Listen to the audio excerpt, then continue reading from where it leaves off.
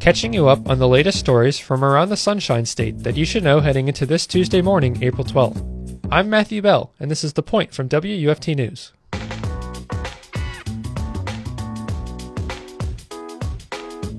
A local BMX rider and his group are putting on shows in downtown Gainesville. While there are some safety concerns, the group is entertaining the public, one wheel at a time. I spoke with WUFT's Macie Goldfarb, who covered the rider and his group nicknamed the Wheelie Boys. Here's Macie. For the piece, I actually just kind of got the idea from my own curiosity about these bike riders, essentially bicycle riders, who I've been seeing around Gainesville really ever since I got here for school in 2019.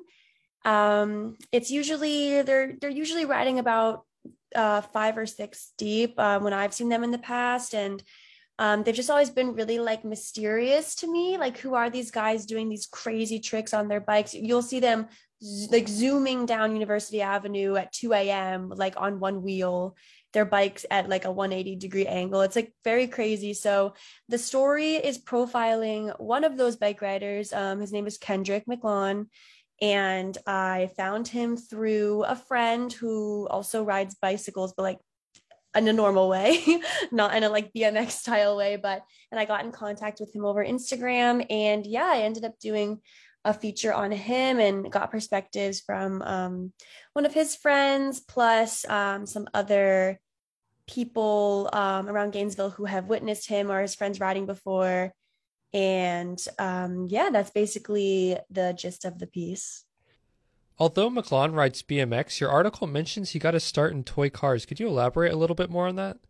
Sure, yeah. So it's kind of a like what came first, the chicken or the egg situation for him specifically, because he had been talking to me about how he really likes, assembling and reassembling bicycles. And that's what he has always been really passionate about.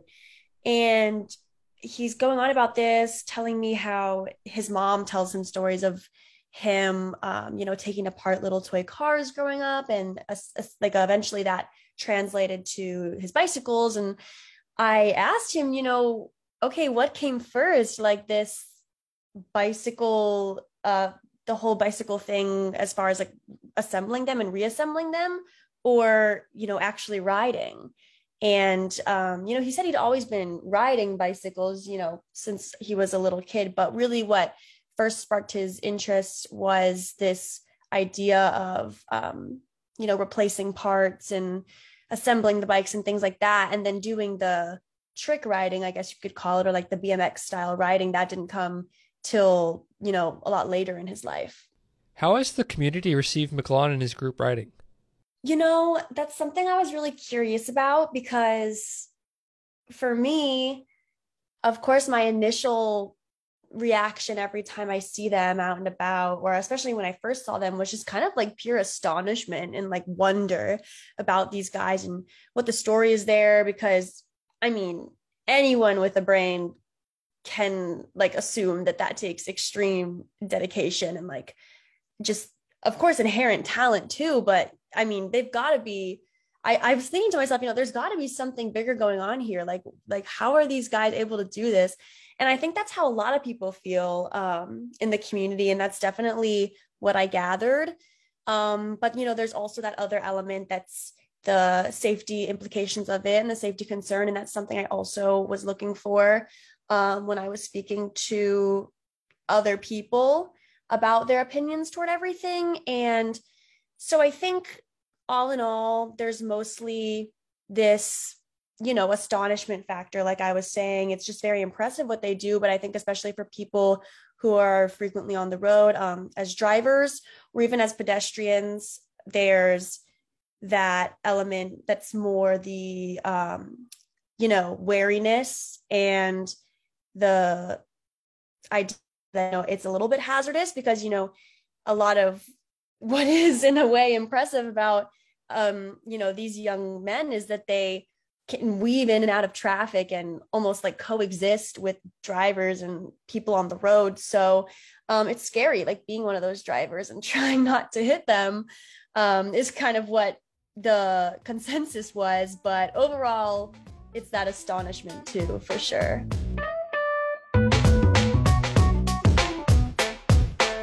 That was WFT's Macie Goldfarb, who spoke with local BMX rider Kendrick McLawn. Now, let's catch you up on today's top stories from around the state. The Alachua County Victim Services and Rape Crisis Center hosts the Survivors of Violence exhibit at the Harn Museum of Art. Survivors of interpersonal violence were invited to submit their work for the display. The exhibit will be located in the Wall Education Programming Space. The space is dedicated and used to inform guests on a number of topics. The exhibit features 6 artists and about 20 pieces of art in recognition of April being Sexual Assault Awareness Month. This is the 5th time the Harn Museum hosted the event, the last time in 2019. The exhibit opens Tuesday and will be available for viewing until Sunday. The trial for Florida's opioid lawsuit against Walgreens began on Monday in Pasco County. WUSF reports that the state's case relies on the allegations that the pharmacy dispensed over 4.3 billion total opioid pills from May 2006 to June 2021. The state filed the case in the county partly because the pharmacy dispensed 2.2 million doses of the drug oxycodone in the town of Hudson, a city of about 12,000 residents. Other pharmaceutical companies, such as CVS, settled with the state and paid out $870 million. The defense for Walgreens says companies such as Purdue Pharma misled pharmacies about the negative effects of the drugs. The trial is expected to last for a few months. Climate change may be affecting archaeological dig sites in Palm Beach County, reports WLRN. A representative of Lynn University says a study has found that while past sites were affected by flooding from above ground, groundwater is now seeping into sites from below. Groundwater takes roughly 1 to 400 years to occur naturally, but changes in climate are accelerating the slow process.